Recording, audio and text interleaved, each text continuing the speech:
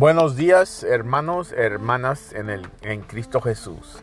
¿Está usted viviendo en el último día, hermano, hermana? Porque Cristo viene. Para que se anime esta mañana, se me hizo un poquito tarde, son las 10, yo sé. Comparte con todos sus dolores, no sé qué es esa palabra, burdens en español. Y es la ley de Cristo. Es en Galatas, léelo, Galatas 6:2. Que compartir la pesadilla, son pesadillas, se me hace esa palabra, en el nombre de Jesús. Hoy a las 6 tenemos la oración, buscando al Señor estos días que estamos, hermano, buscándolo, porque Él es muy bueno. Que tengas un día tremendo en Cristo y que Dios te bendiga y que sigas adelante. Y aquí estoy para ustedes, orando por ustedes todos los días. Seguimos con los planos de nosotros para seguir este edificio, a ver quién sea el Señor.